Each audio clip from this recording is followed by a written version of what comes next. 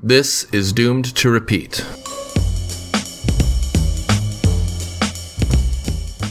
Welcome to Doomed to Repeat. I am your co-host, Nick Hoffman, PhD candidate at Georgia State University, and my co-host, as always, is...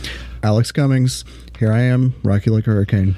As you can tell, we're talking about the 1980s today.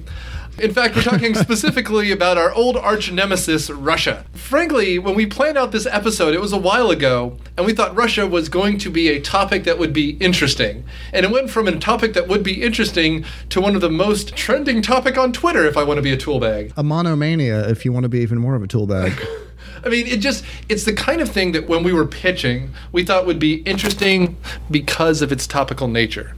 Now it's the tip of everyone's tongue, and frankly, it's become kind of a terrifying moment. So we thought an interesting way to simplify this, to make it more contextual for all of you out there in Radio Land, was to talk about 2014 and a very stupid event in our history. Seth Rogen and James Franco were putting out a parody of The Great Dictator called The Interview. This parody became notorious in American movie history because the distribution company and production company, Sony Entertainment, was hacked. And in that hack, they got everything from Bond scripts on Skyfall to information about how much everyone hated Adam Sandler to threats about The Interview. This meaningless, stupid comedy starring James Franco suddenly ended up with actual gravitas, with importance. International significance.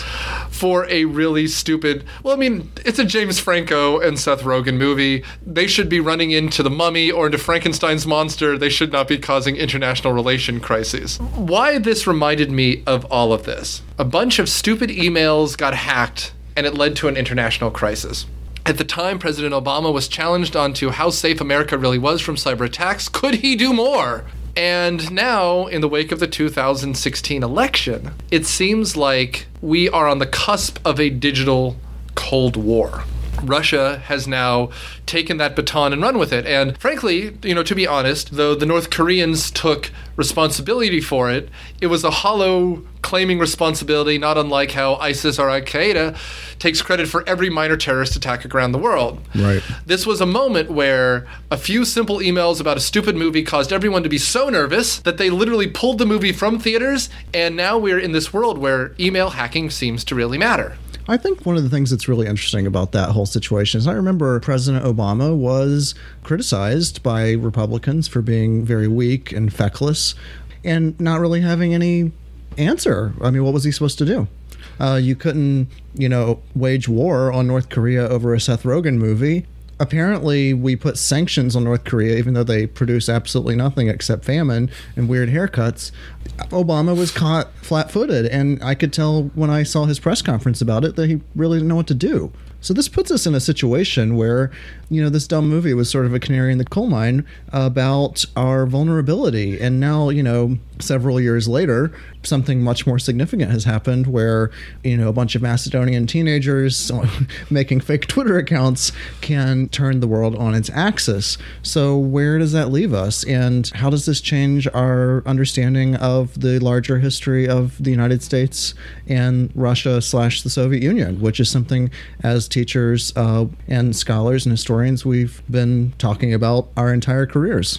Like we always do, let's contextualize this. The Cold War is this weird kind of thing that seems to always exist. But Russia came out of World War II and immediately made us challenge whether or not we were the heroes of World War II. There is this moment where we feel like the Soviets have gotten the best of us.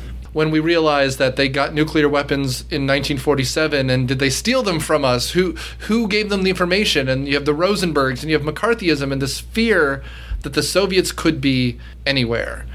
And then there's Sputnik. I mean, you want to talk about, with what we can actually do with satellites, it's so silly, but the idea that you could look up into the night sky, you could turn to a radio station, and you could just hear the kind of ambient beeping of the Soviets' omnipresence. That's a truly horrifying moment. And, there are all these challenges to it, even to the Soviet space race, where if you never want to sleep again, you can look up on YouTube's, because that's where conspiracy and aluminum foil lives. But, there are challenges that, the Soviets let a lot of cosmonauts die just so that they could prove to us publicly that they were ahead of us. That Yuri Gagarin made all these incredible records that they were willing to sacrifice their own people to let that happen. We are fighting that kind of enemy for 50 years. But I think that, the other side of this is that, the two of us and some of our listeners grew up sort of in the wake of the Cold War. I mean, I think one of the first really big events that I remember is the fall of the Berlin Wall, right? And then as soon as it was all over, it all seemed so distant and silly almost. Like, why did this happen? Why did these two countries put the fate of all life on Earth at risk over this ideological conflict? It seemed to recede into the distance. Obviously not people have to teach about it, but it became something remote and alien, especially for the millennials. They weren't even alive when the Soviet Union existed. No. So now that we are supposedly in what people are calling a new Cold War, it's just like the camera angle has just, shifted so sharply. And it shifted really sharply in 1989 and 1991, and now it's shifted again. In 2012, Mitt Romney was laughed at for saying that Russia was our biggest geopolitical foe. In many ways, that comment looks very different in a post-2016 world. So where does that leave us? For those of you who are too young, you have to imagine it kind of like, 9/11. When my parents were growing up, they knew of this threat. My dad was born in 51, my mom was born in 60, and there's this the omnipresent duck and cover drills and this fear of nuclear war constantly is kind of like the fear of terrorism that you guys were growing up with after 2001. And then, this fear of Cold War annihilation faded. It dissipated with the fall of the Berlin Wall, with the dissolution of the USSR, with Gorbachev leaving office, and literally the ending of the title of, President of the Soviet Union going away. This leads us to our first interview. Our first interview is Jack Moran, who is a professor of political science at Kennesaw State University, but he is a perfect example of someone that we got for a good reason. We did this one right. He was working for the State Department when the wall fell, and so he was actually working in the U.S. Embassy in Moscow, and will tell us a little bit about what it was like to be there. And, I grew up watching a lot of Bond movies, which we'll get more into after this, but, the pictures of the movie GoldenEye, of leftover nuclear weapons and missiles that could just be found by people, or the Nick Cage Lord of War movie. There really were little warlords that effectively ran the Soviet Union for a while, and we'll get into that. So enjoy this little interview segment with Jack Moran, and we'll come back after it. That was almost radio appropriate. I hope we leave that in. The Soviet Union will be pleased to offer amnesty to your wayward vassal. The Soviet Union? I thought you guys broke up. Yes, that's what we wanted you to think.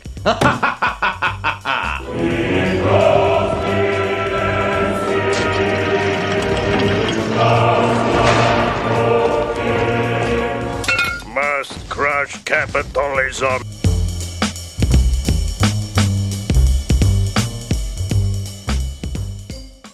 Hi, this is Nick. Yeah, hi, Nick. How are you? I'm good. How are you doing? Good, thanks. Well, I appreciate you spending some time talking to me today. Can you give me your full name? Oh, okay. My full name is John Moran, but I go by Jack. And what's your position at KSU? Yeah, professor of political science and international relations. International affairs. Jeez, I don't want to get that one wrong. Sounds like you need a vacation, Jack. I imagine a lot of people, as someone who had to teach AP US for years and years, my class kind of ends right at the Cold War. And so I wonder how many people were kind of baffled by what this Russia is now. And, they imagine, Bond villains, and they imagine the Kremlin, and, they learn about Stalin, but very little in between. Right. I think the Cold War part of it is something that people are aware of. And then in the last few years, with the invasion of the Ukraine and all this kind of almost rebuilding of empire, I think people don't know where this is all coming from, and the history in between has dropped away. Yeah, absolutely.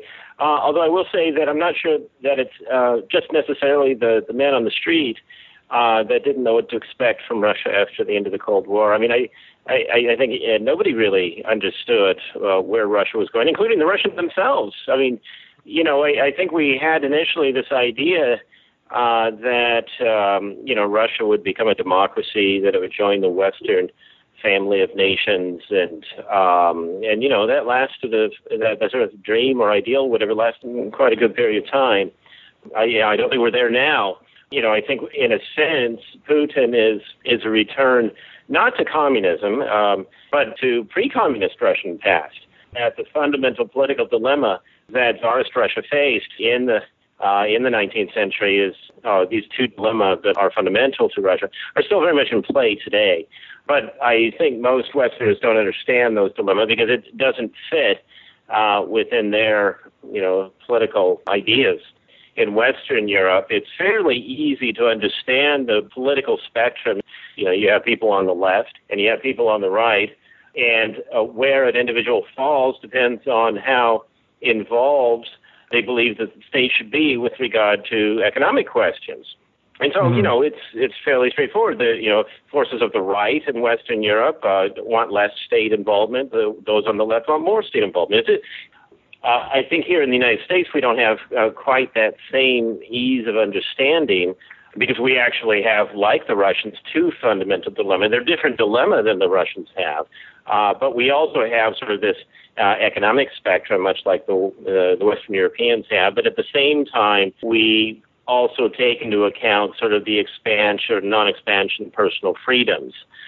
Russia, the politics of Russia, since the end of the Cold War, they also, much like us, have two fundamental dilemmas, neither of which, quite frankly, deal with the involvement of the state economically, sort of the macroeconomic questions of Russia.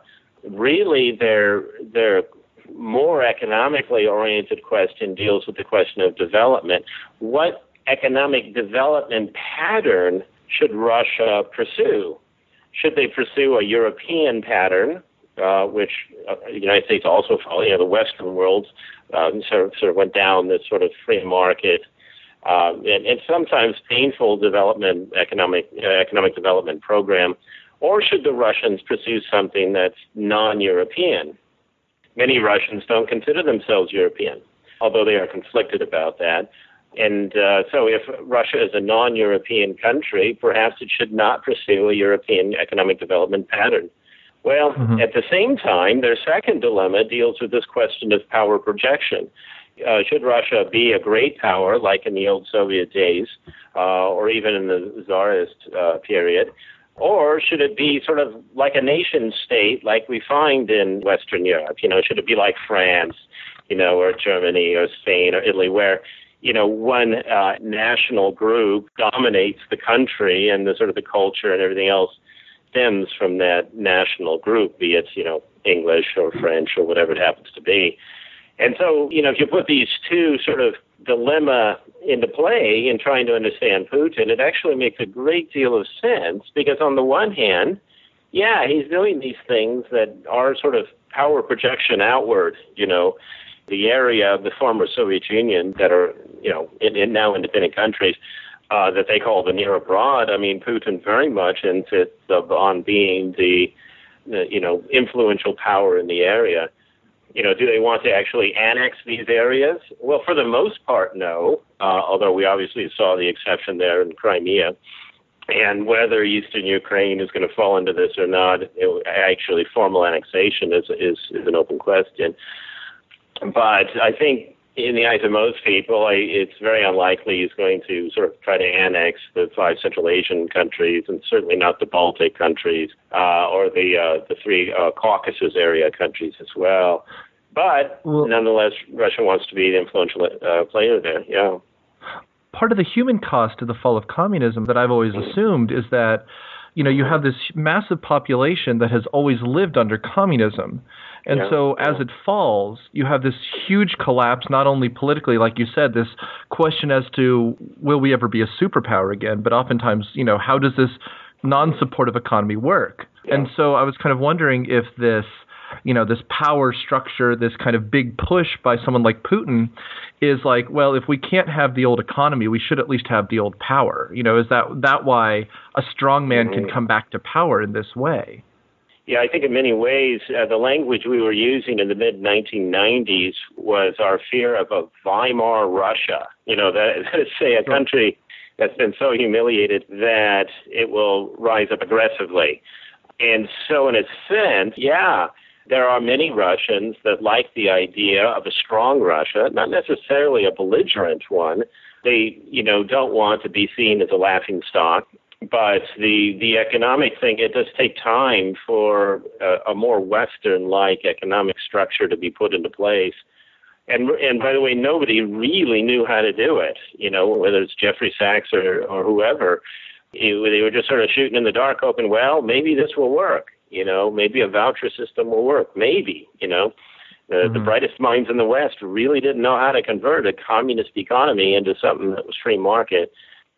Things obviously are looking better now than they were in 1992. Economically, there are some obviously serious weaknesses to the development pattern. The reliance upon oil obviously being, the big one. But, younger Russians have a much more Western mentality with regard to economic matters. In the West, young people, when they go to school, they're sort of trained to think that, well, you have to sort of get ready for a career, learn how to write a resume, and understand that the job market is fluid. And, there's this whole mindset associated with working within a free market economy. I mean, people get laid off and fired, and you get back up and get another job. And this is obviously completely alien to anyone that was socialized within the Soviet Union. They would have one job their entire lives. I remember in 1994, I was speaking with an elderly Russian woman who took great pride in the fact that she not only worked for the same agency for 40 years, she actually worked in the same physical office. She on the same floor in the same building for 40 years.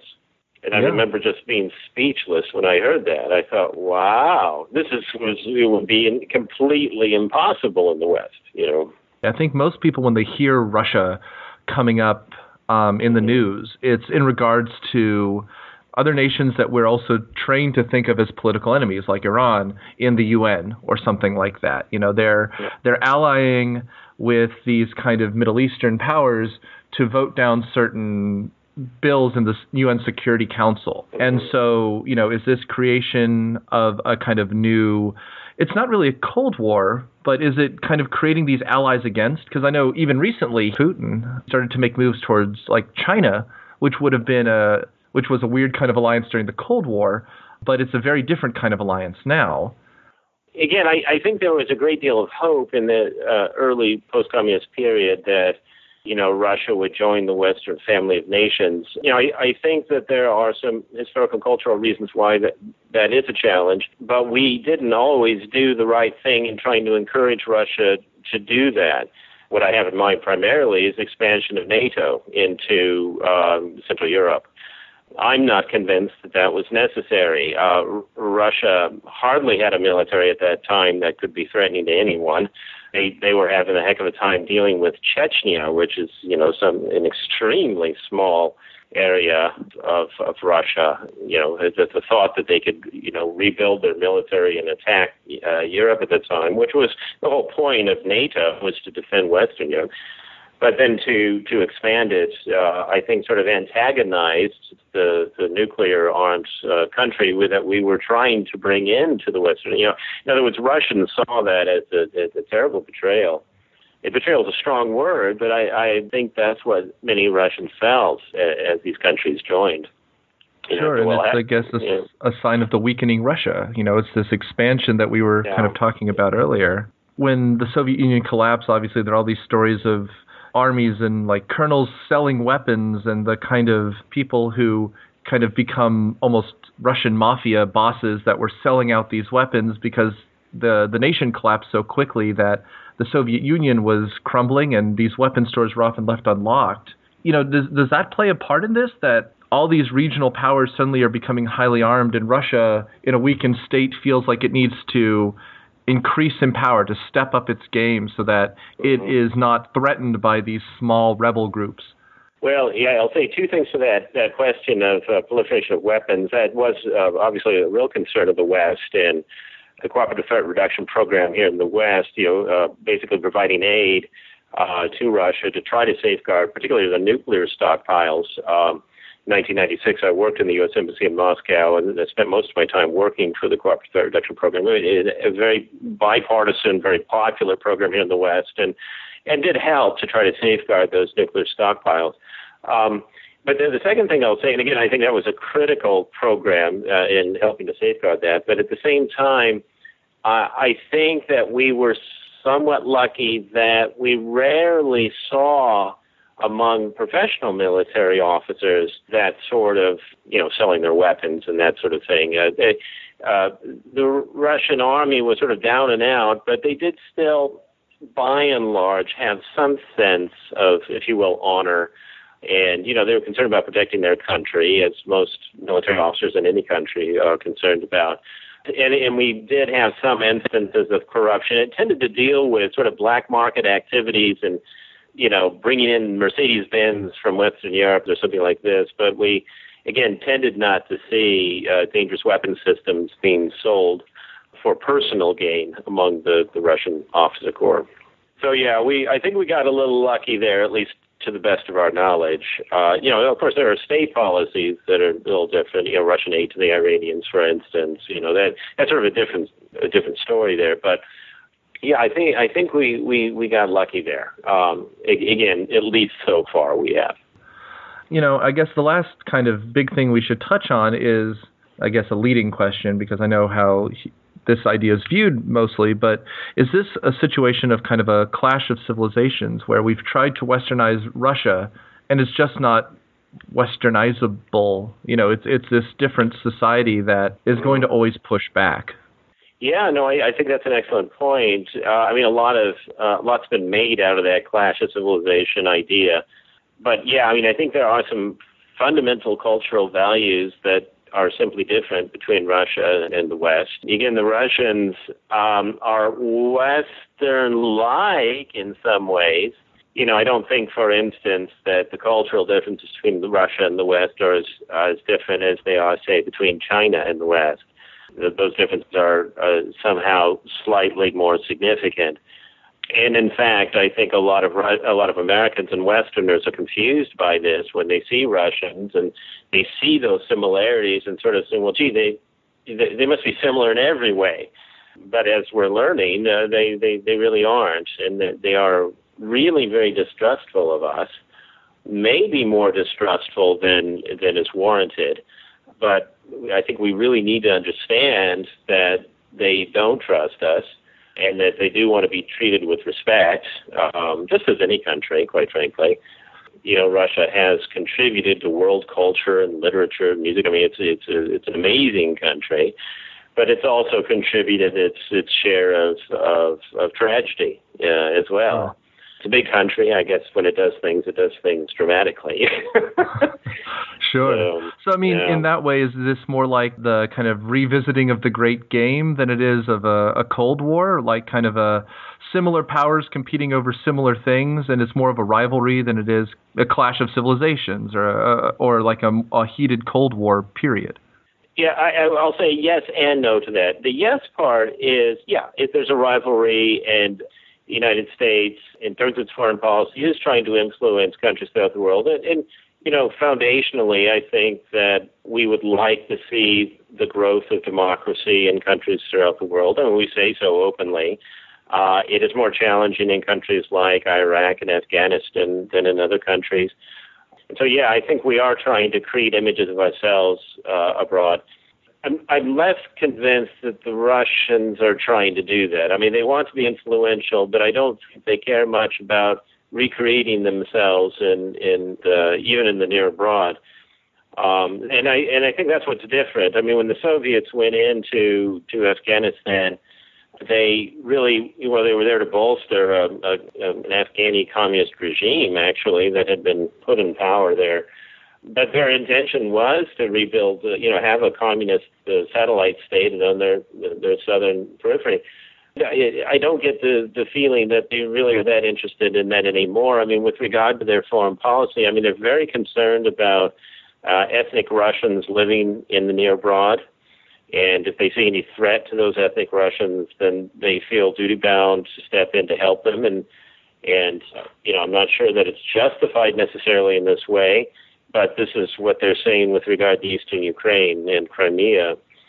So again, it's this distrust of the West. The many Ukrainians were just sort of saying we want to be a part of the West, and for Russians, those are fighting words, particularly with regard to a country that was a part of Russia for many hundreds of years and is the very birthplace of Russian culture. I mean, really old Russia, old Rus came from Kiev. And so it's, again, I'm not sure that most Westerners, at least on the street, understand that dynamic of the heart and soul of Russia sort of being involved with Ukraine. Well, I appreciate this. Is there any last thoughts before I let you go here? Yeah. Well, I'm not sure I necessarily have any conclusions because I'm not sure anybody really knows where we're all going with this. Again, I think understanding, it's important for the West to understand some of the fundamentals about Russia. And it's harder for us because really we are different. We're all humans and we have some basic human needs and desires and that sort of thing. But at the same time, different assumptions about the role of the state and political values and cultural values and the like are different. And I think if we understood those with Russia, our policy might be a little bit more effective in creating a safe, secure international environment for everyone. Yeah. Well, I appreciate your time. Okay, thanks, Nick. Okay, bye-bye.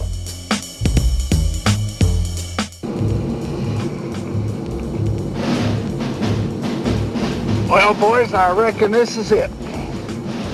Nuclear combat toe-to-toe with the Ruskies.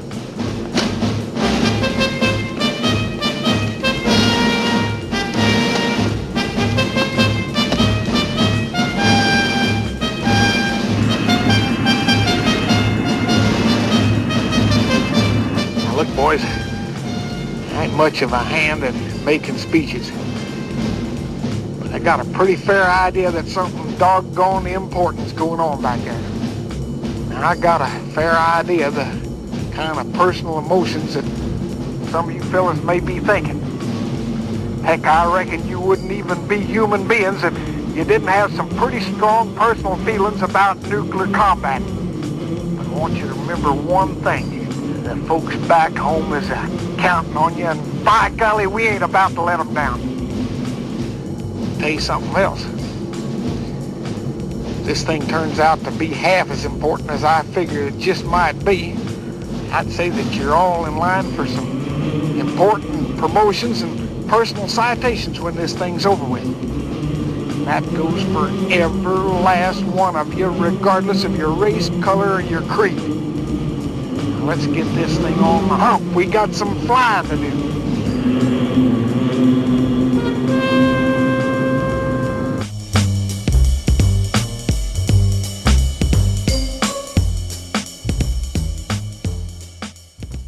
Well, thank you so much, Dr. Moran, for spending the time talking to us about your storied career and your depth of knowledge about Russia-U.S. relations, or Soviet-U.S. relations, as it were.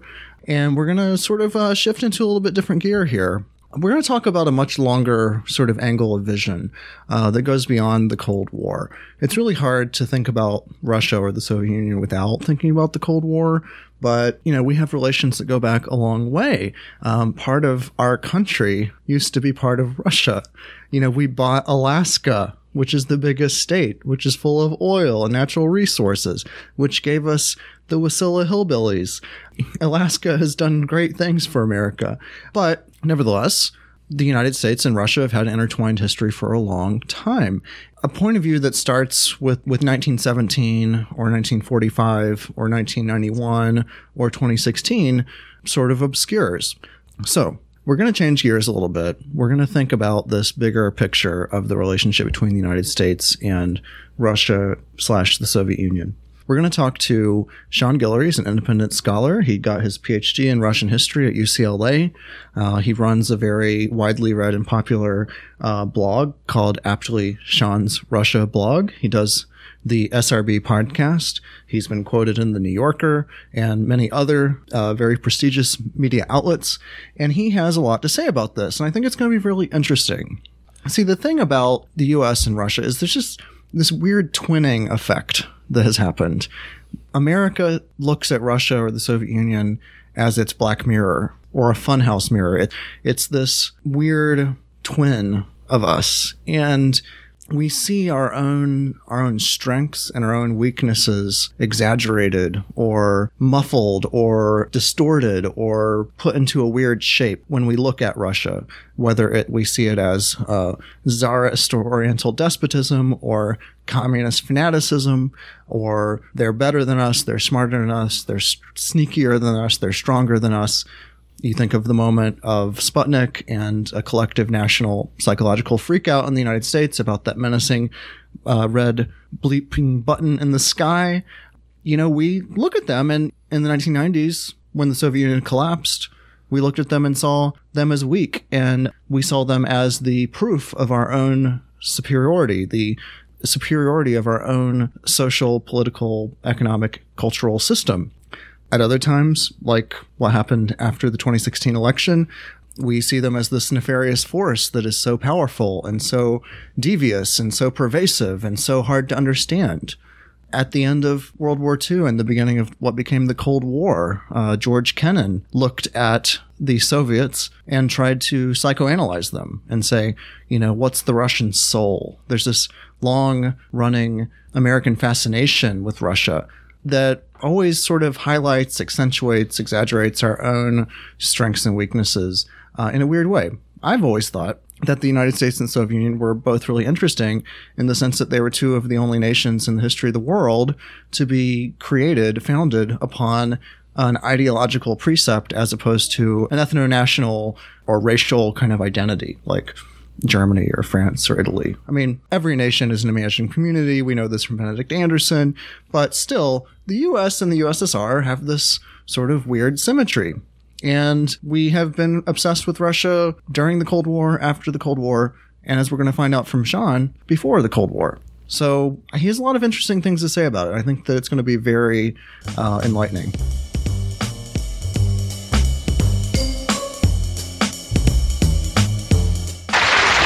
Very nice, very nice. I'll tell you, comedy, huh? Comedy, it's in my blood. I wish it was in my act. Say hello to Yakov Smirnov. Okay, here we are. Hi. My name is Yakov Smirnov. I am a comedian from Russia. Thank you very much. I want to explain to you what happened to that airplane. I am actually from Russia. I was born there, grew up there, worked as a comedian out there. What surprises me, American people don't know we have comedy in Russia. We have comedians. They're there. They're dead. They're there. It's very hard to do comedy in Soviet Union. You have to write out all your material and you send it to Department of Jokes. I'm not making this up. They send it back to you censored. You have to stay with the script. You cannot improvise.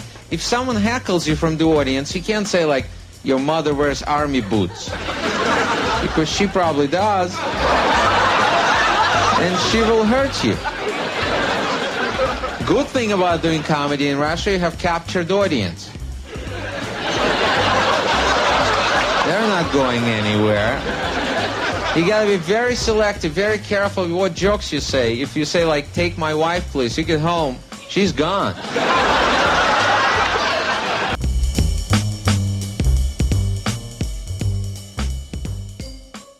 Well, thank you so much for taking the time to talk to us. Sure. I am using plural pronouns, but it is just me in this case. I understand. This is the royal we. Can you do the whole, my name is, and I do this, or whatever, that sort of intro? My name is Sean Guillory, and I'm the host of the SRB podcast, a weekly podcast on Eurasian politics, culture, and history. I have a PhD in history from UCLA, in Russian history. And I write and comment on contemporary Russian politics, mostly from a historical perspective. And I also teach. I teach history as an adjunct at the University of Pittsburgh. I really enjoyed listening to your talk about the history of Russophobia, because I think this is something that obviously is quite relevant to contemporary political culture and international relations. So what's your take on this? I mean, has America been gripped with just a huge round of hysteria? Well, I do think that there are certainly legitimate concerns, because anytime a foreign government tries to interfere in a nation's electoral process, it should be certainly a thing of serious concern. But unfortunately, those legitimate concerns have been raised to a level of total hysteria. And this is quite unfortunate, because it makes me wonder, A, do the people who are spouting this stuff actually really care about the legitimate concerns, or are they just using them to strike against political opponents, and that being, Trump in particular? It's unfortunate, because you get a lot of understanding of this situation and the Russian effort to interfere in the American elections by all sorts of crazy things. Like, for example, this past week, Reuters came out with a news story about a Russian think tank that came up with the blueprint for interfering in American elections, excuse me.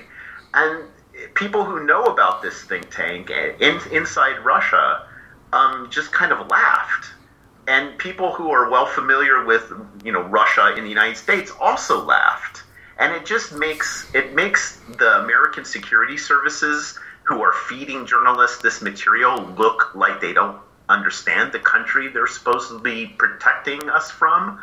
And journalists are, I think, also coming across quite bad, because they're taking information about a country they know very little about, and they're blowing it up and making it sound like Russia has all this evil powers to undermine, quote unquote, Western liberal democracy. And it's just a fantastic paranoia in many respects. Do you think that this is just, interested parties in Russia, maybe Putin, maybe some other folks, who just sort of bumbled into something much bigger than they had imagined it could be? I mean, clearly there were efforts to promote misinformation about Hillary Clinton and to advance Trump's candidacy by somebody. We are aware these organized efforts did exist, but, there's a long way from some teenagers in Macedonia getting paid to start Twitter accounts and a massively nefarious and massively successful international conspiracy by a hostile power. So, is this just dumb luck or grand strategy? Well, I don't think it was dumb luck, because there's certainly, my view of this is that there certainly was a Russian attempt, and it was a coordinated attempt, though there seems to be a tension between them wanting Trump and just kind of throwing dirt on and pissing on Hillary Clinton. Because, like everybody, the Russians thought that Trump wouldn't ever get close to the White House. And a lot of people have said that if you look at the narrative of Russian interference, there seems to be some kind of back and forth where they're kind of promoting Trump versus, disparaging Clinton. But the problem with all of this is that the Russians just don't have this much power. In all of these reports about Russian interference, you get them mentioning, Russia Today or RT and Sputnik.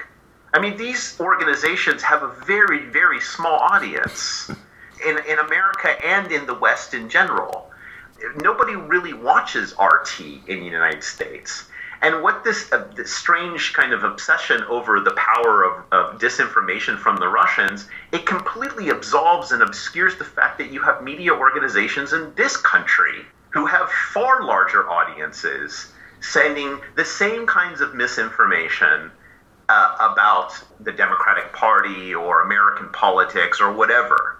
And in a way, Russia is acting as a way to displace the real concerns and crises in American politics. So you don't have to look at the state of American media or the state of American politics or the failures of the Democratic Party and the Hillary Clinton campaign. You can just look to the Russians and say, well, the Russians did X, Y, and Z. And all of the talk about the Russians moves away from having any discussion about the state of the United States within. And also take Trump, for example, right? Trump is compared to everyone, Putin, Hitler, Mussolini, Hugo Chavez, but very rarely to someone within the United States. He's not thought about as a product of American society and American politics. He's some outside other, or some outside other who's been injected like a virus into the United States from, say, the Russians or whatever. And so I can't help to see that you have these legitimate concerns about Russian interference, but the inflation of their power and the inflation of their significance, I think, is a way to deal with the very real trauma of Trump's election. Right. I totally hear what you're saying. And I thought, in your work, it's just so interesting because Russia is like this dark mirror of America, or it's this funhouse mirror of America. We have this weird twinned relationship that goes way beyond the Cold War or the post-Cold War. And so I'm wondering if you can say a little bit about the different ways that Americans have created their own imagined Russians over time. What's amazing is when you look at the pre-1880s history of American-Russian relations, you find them to be quite friendly. And this history has been totally forgotten.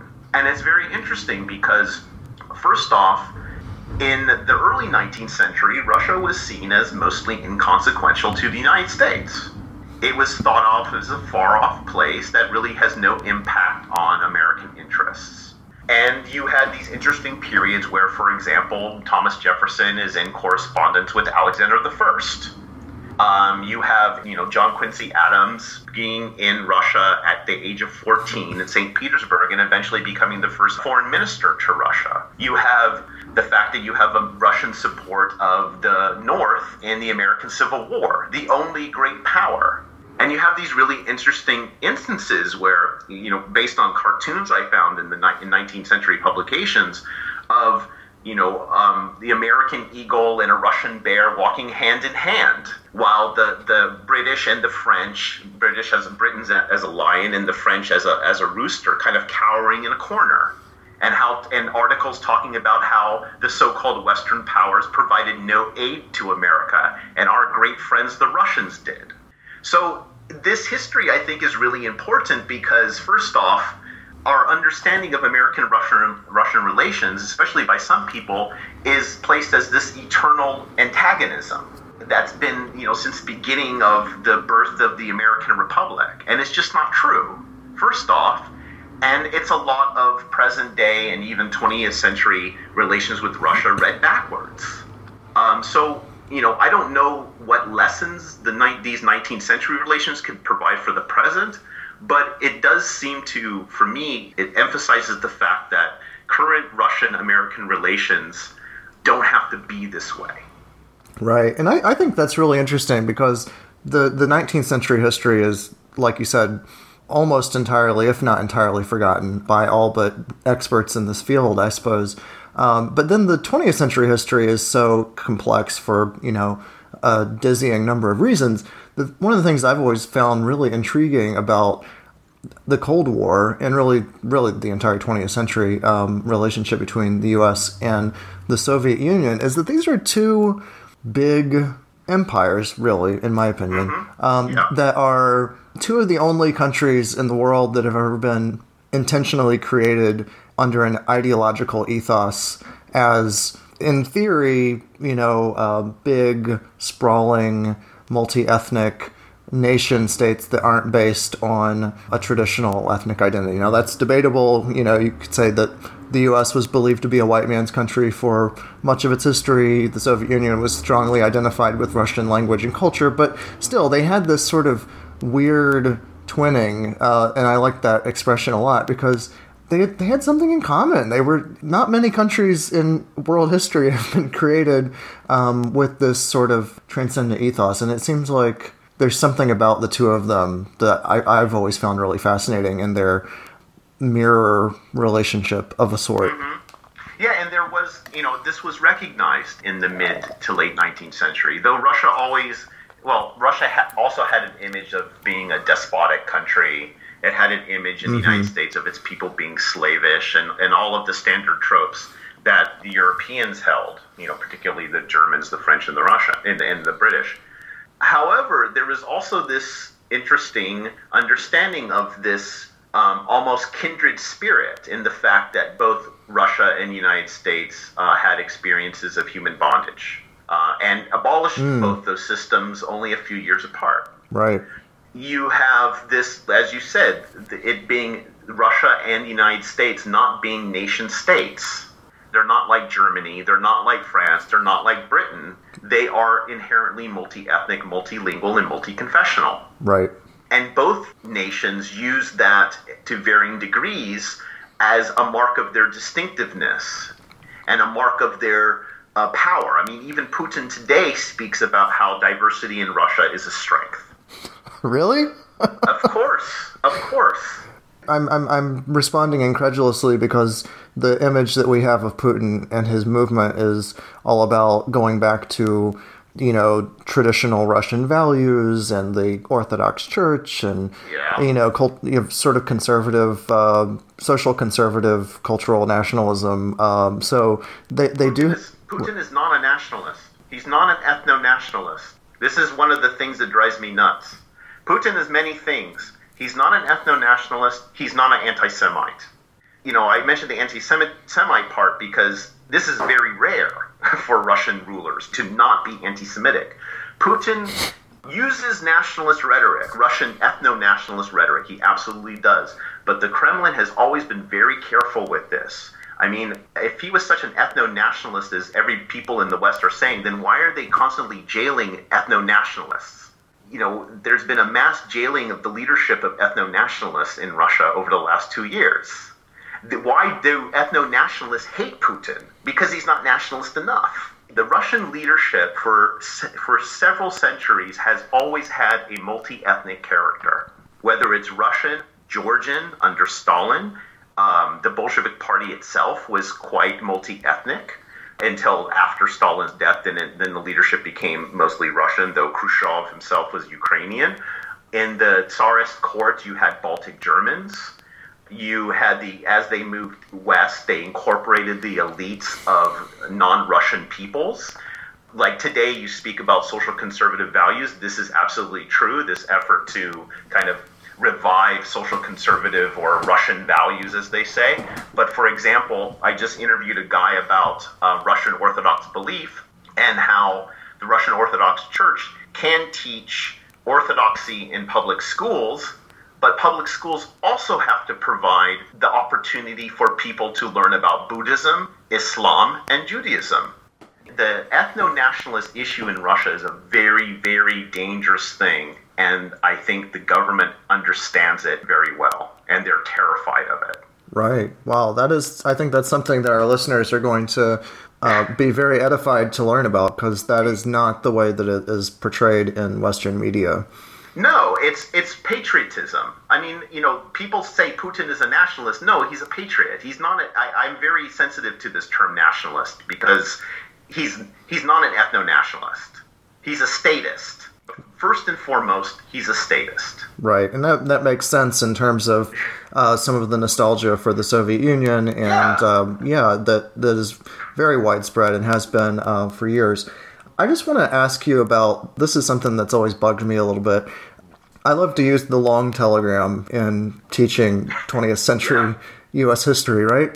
Because you've got our American diplomat, Kennan, who's writing literally the world's longest telegram ever, psychoanalyzing the sort of Russian / Tsarist / Marxist-Leninist spirit and psychology, and trying to explain, why is Russia so fucked up? Like, why are they so paranoid and weird and authoritarian and despotic? And it's because it's an empire on a big vulnerable plain that's been invaded many times. It has this tradition of autocracy, and that's sort of combined with the virulent strain of Marxist world domination. I've often felt like we do try to psychoanalyze our opponents, whether it's in Tehran or Moscow or Hanoi or wherever. And I feel like that gets us into a lot of trouble throughout our history. So what do you think about this American need to sort of do a little armchair psychoanalysis of the Russian spirit? Well, I certainly am not an opponent of psychoanalysis.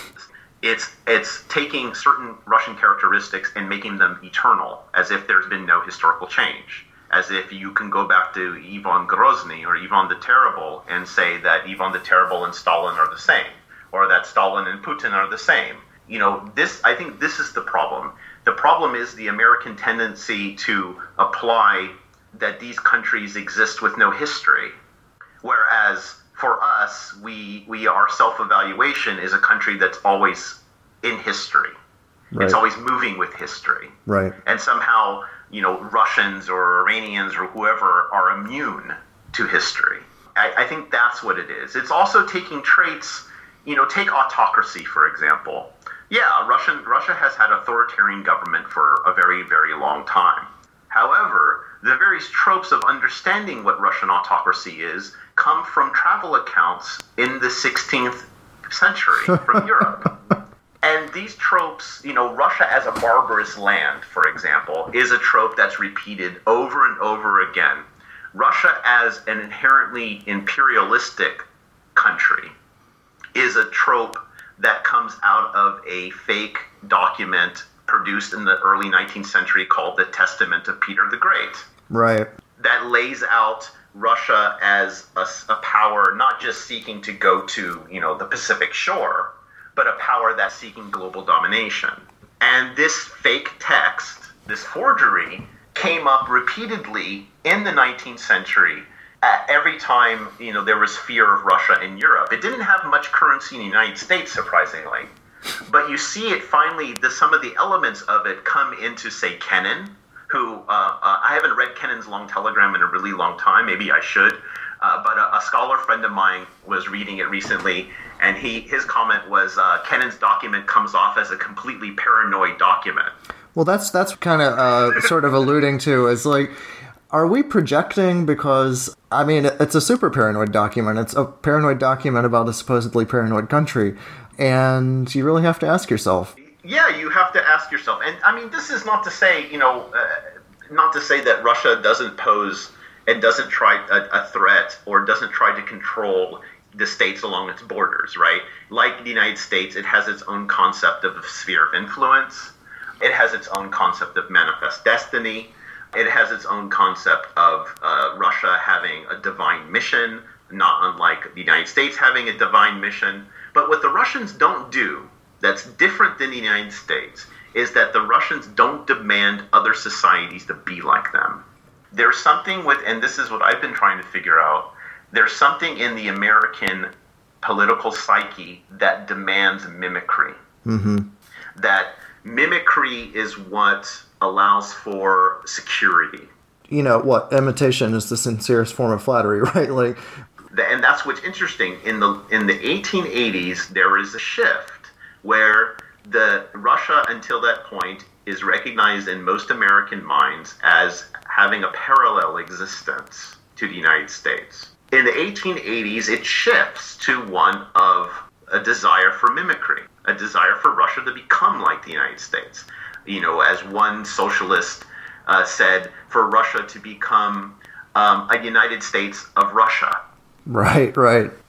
And Russia's evaluation on the level of civilization is measured in its proximity or distance from the United States. Mm-hmm. And the question is why is the United States the ruler for measuring one's proximity to modernity, civilization, however? Right. In Russia, there are many, many problems. Human rights, authoritarian government, the lack of democracy, a pretty much tamed civil society, a pretty tamed media, lack of open political activism. There's a lot of problems, but those are the problems for Russians themselves. Now, just to bring it all back home, one of the things I've found very striking is the fact that we have this sort of wild mood swing about Russia where, in the 80s, it's this giant colossus that, is supposedly threatening us. And then goes completely opposite direction. In the 90s, it's this sort of sad, the sick man of Eurasia. Like, isn't it so sad that they're like, can't get their shit together and they're so weak and hey, we won. And now, since especially November 8th, there's been this sense of like, man, Russia is like so nefarious and so powerful and dangerous and threatening. And why do you think that we need to see them in either direction in such drastic terms? Right. I think a lot of it has to do with the fact that when Russia is looking like it's trying to be more like us or more like the West, quote unquote, it's seen more favorable. When it's not, it's seen, of course, as more threatening. And this is the problem I have. Like, I don't think we need to be friends with Russia, but we have to at least deal with the Russia we have and not the Russia we want. Right. As long as we keep on dealing with the Russia we want, we're going to project more onto it that's going to blur and obscure the situation with that country and inside that country. Also, too, I have to say that it's ascribing Russia powers it doesn't have. Right. Russia is not the Soviet Union.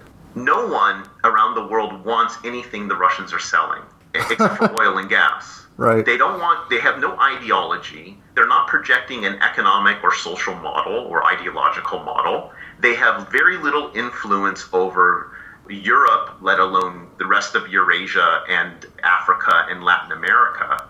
They can barely control their borders, the border states, Ukraine, Georgia, and other ex-Soviet states. They've been ineffective in kind of manipulating the politics there, more or less. Compared to, say, China, they don't stack up economically. And therefore, giving Russia these amazing powers of manipulation is a misdiagnosis of their level of power. Right. They're not, if you think of it, in the Soviet period, developing countries were copying Soviet models. Right. Developing countries, nationalist movements were attracted to Soviet ideology. It's just not the case now. No, this is great. I mean, I think this is going to help people who are kind of freaking out and, as you so aptly put it, ascribing powers that they do not have, to get a little bit of context and a little bit of... One other point about this? Yeah. Ironically, all of this stuff feeds directly into the Putin cult, in the sense of, by making Putin have all of these wondrous powers, this is exactly the type of thing he wants. Right. By blowing him up as a supervillain. In Russia, he's a superhero. But he's, like I like to say, but he's still super. Therefore, in an odd way, all of the hysteria around Russia is contributing to the Putin cult.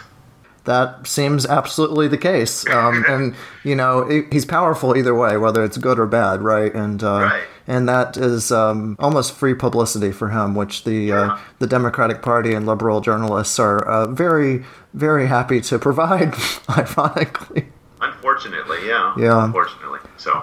Well, this has been very enriching and valuable, I think, for people who hopefully be listening to this. Thank you so much, Sean. I really appreciate it. Have a good day, Alex. You Thanks. too. Bye.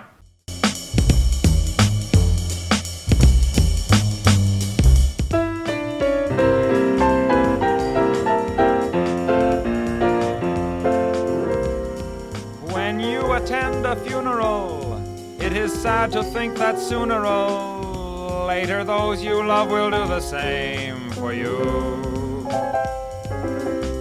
And you may have thought it tragic, not to mention other adjectives, to think of all the weeping they will do. But don't you worry, no more ashes, no more sackcloth, and an armband made of black cloth will someday nevermore adorn a sleeve. For if the bomb that drops on you gets your friends and neighbors too, there'll be nobody left behind to grieve, and we will all go together when we go.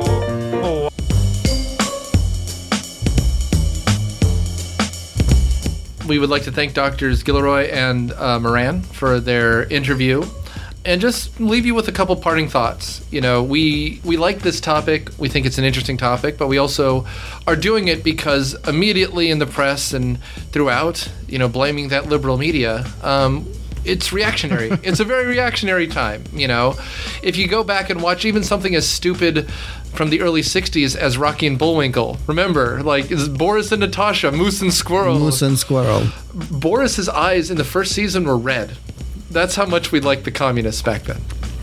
You know, and as you heard in the previous interviews, this relationship goes back to the British in the 19th century, and then the relationship changes and changes and changes, but they have always been our nemesis, and you can see it throughout movies of the 80s and, you know, concepts in the earlier part of the 19th century. It's been around forever, and we destroyed them by financing Afghanistan, and they are now apparently hacking our internets. They've stolen our internets. I know, right?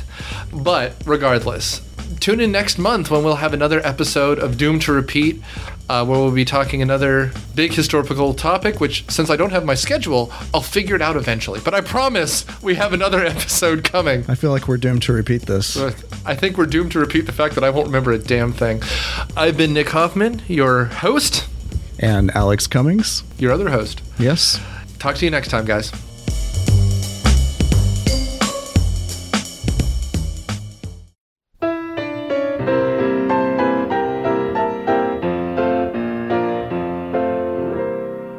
When you attend a funeral, it is sad to think that sooner or later those you love will do the same for you. And you may have thought it tragic, not to mention other adjectives, to think of all the weeping they will do. But don't you worry, no more ashes, no more sackcloth, and an armband made of black cloth will someday nevermore adorn a sleeve. For if the bomb that drops on you gets your friends and neighbors too, there'll be nobody left behind to grieve, and we will all go together when we go. What a comforting fact that is to know. Universal bereavement, an inspiring achievement. Yes, we all will go together when we Doomed to Repeat is a production of Tropics of Meta and Dude Letter Podcasting. It is hosted by Nick Hoffman, lecturer at Kennesaw State University and PhD candidate at Georgia State University. And it is co-hosted by Alex Cummings, assistant professor at Georgia State University and editor at Tropics of Meta. Find his book, The Democracy of Sound, in both hardback and paperback form. We would like to thank Doctors Jack Moran and Sean Gilroy for their help in this episode. The audio clips you heard came from The Simpsons, Weird Al Yankovic, the Young Comedian special of Yakov Smirnoff, Dr. Strangelove, and we are being played out by the great Tom Lehrer. Thanks. There'll be a storm before the calm, and we will all bake together when we bake. There'll be nobody present at the wake.